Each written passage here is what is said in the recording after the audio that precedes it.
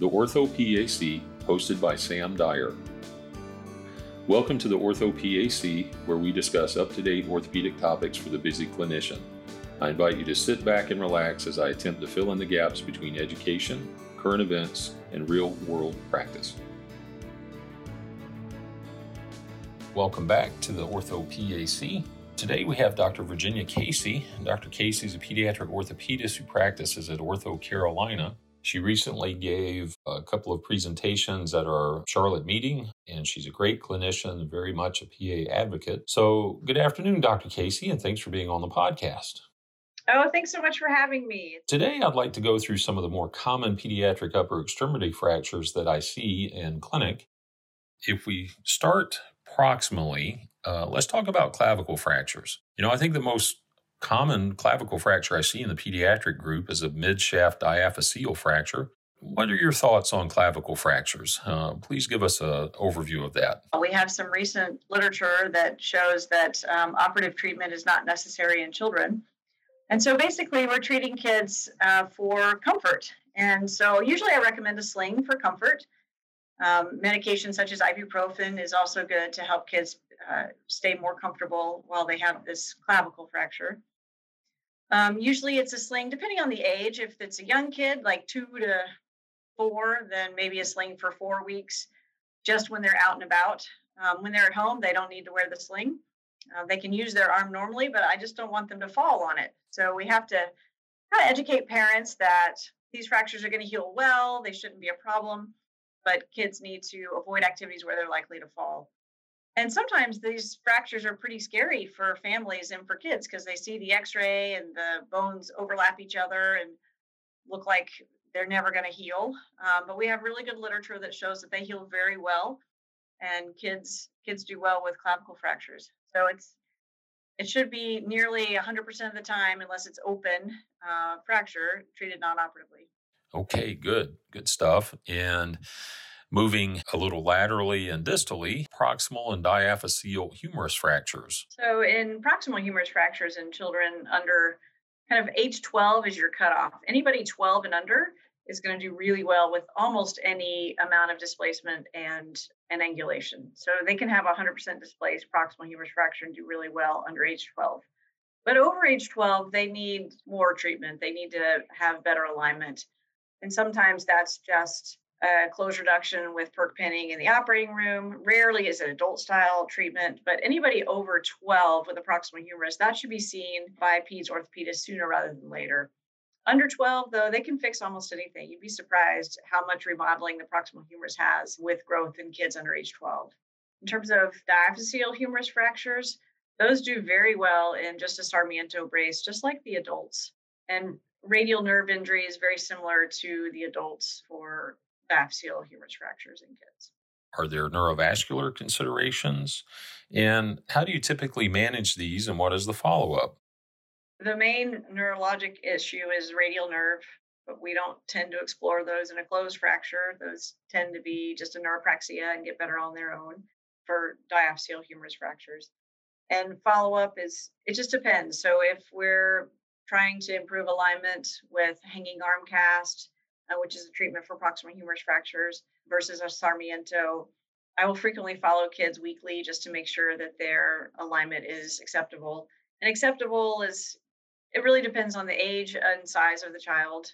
Any clinical deformity where you can actually see that it's crooked is probably not going to be that well tolerated.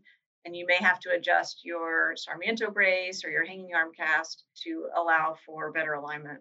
So I follow them weekly until I see callus. Okay, great. Let's move further south, so to speak. Supracondylar humerus fractures and radial head or radial neck fractures. And I know radial neck fractures are typically more common than radial head fractures in the younger age group. Please give our listeners an overview of these injuries and when you can treat them conservatively versus the need for surgery. For supracondylars, you want to make sure that the anterior humeral line intersects the capitellum. So they have a wide range of presentation for supracondylars. They're the type 3s that are really obvious, 100% displaced. You're not going to miss those. Those need to be treated right away. So those get a trip to the emergency room, or ideally you have a peds ortho that you know that you could just call and they can direct admit and fix the elbow that night or the next day. Type 2s can wait a couple days, but I like to know about those as soon as they're there. So that way I can plan for them because I know I'm going to need to get them on the OR schedule within the next few days.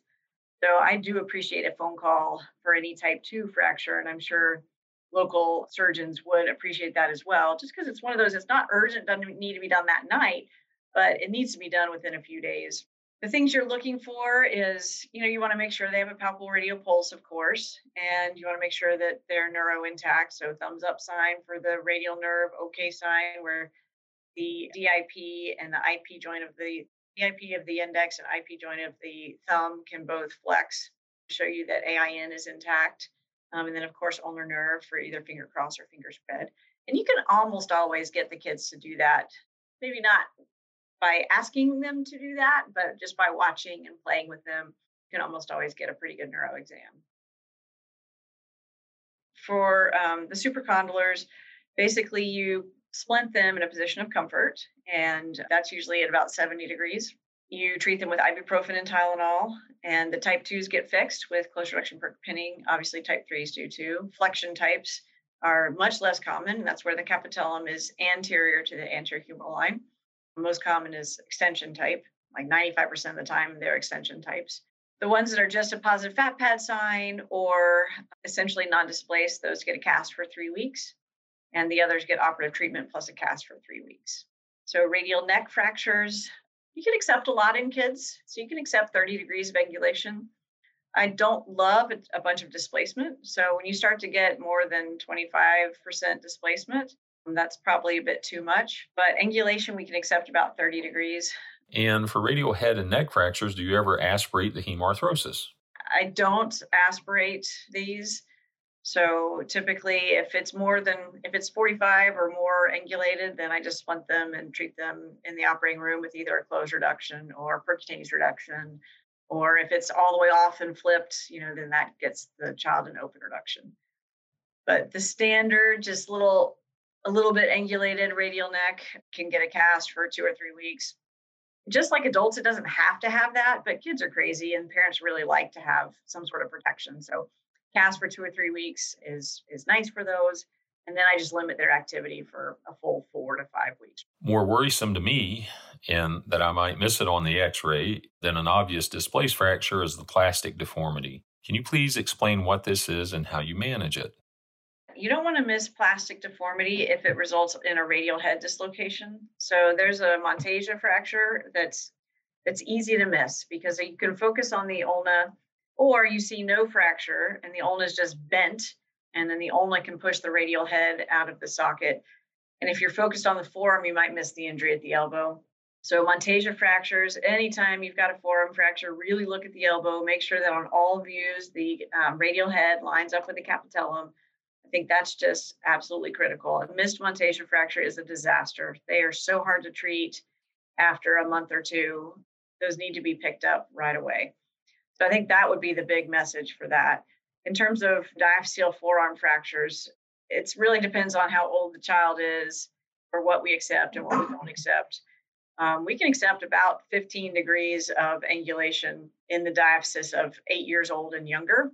We can accept 100% displacement, so they can be bayonet apposition. Certainly 8 years old and younger, but even some of the older kids can accept bayonet apposition. All right.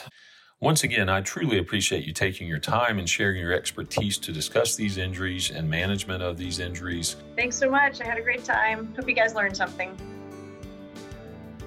Thank you for joining the Ortho PAC podcast. Registration is now open for our 22nd annual meeting. This is our annual fall meeting and will be August 22nd through the 26th at the Sheraton Denver Downtown Hotel. I look forward to seeing you there.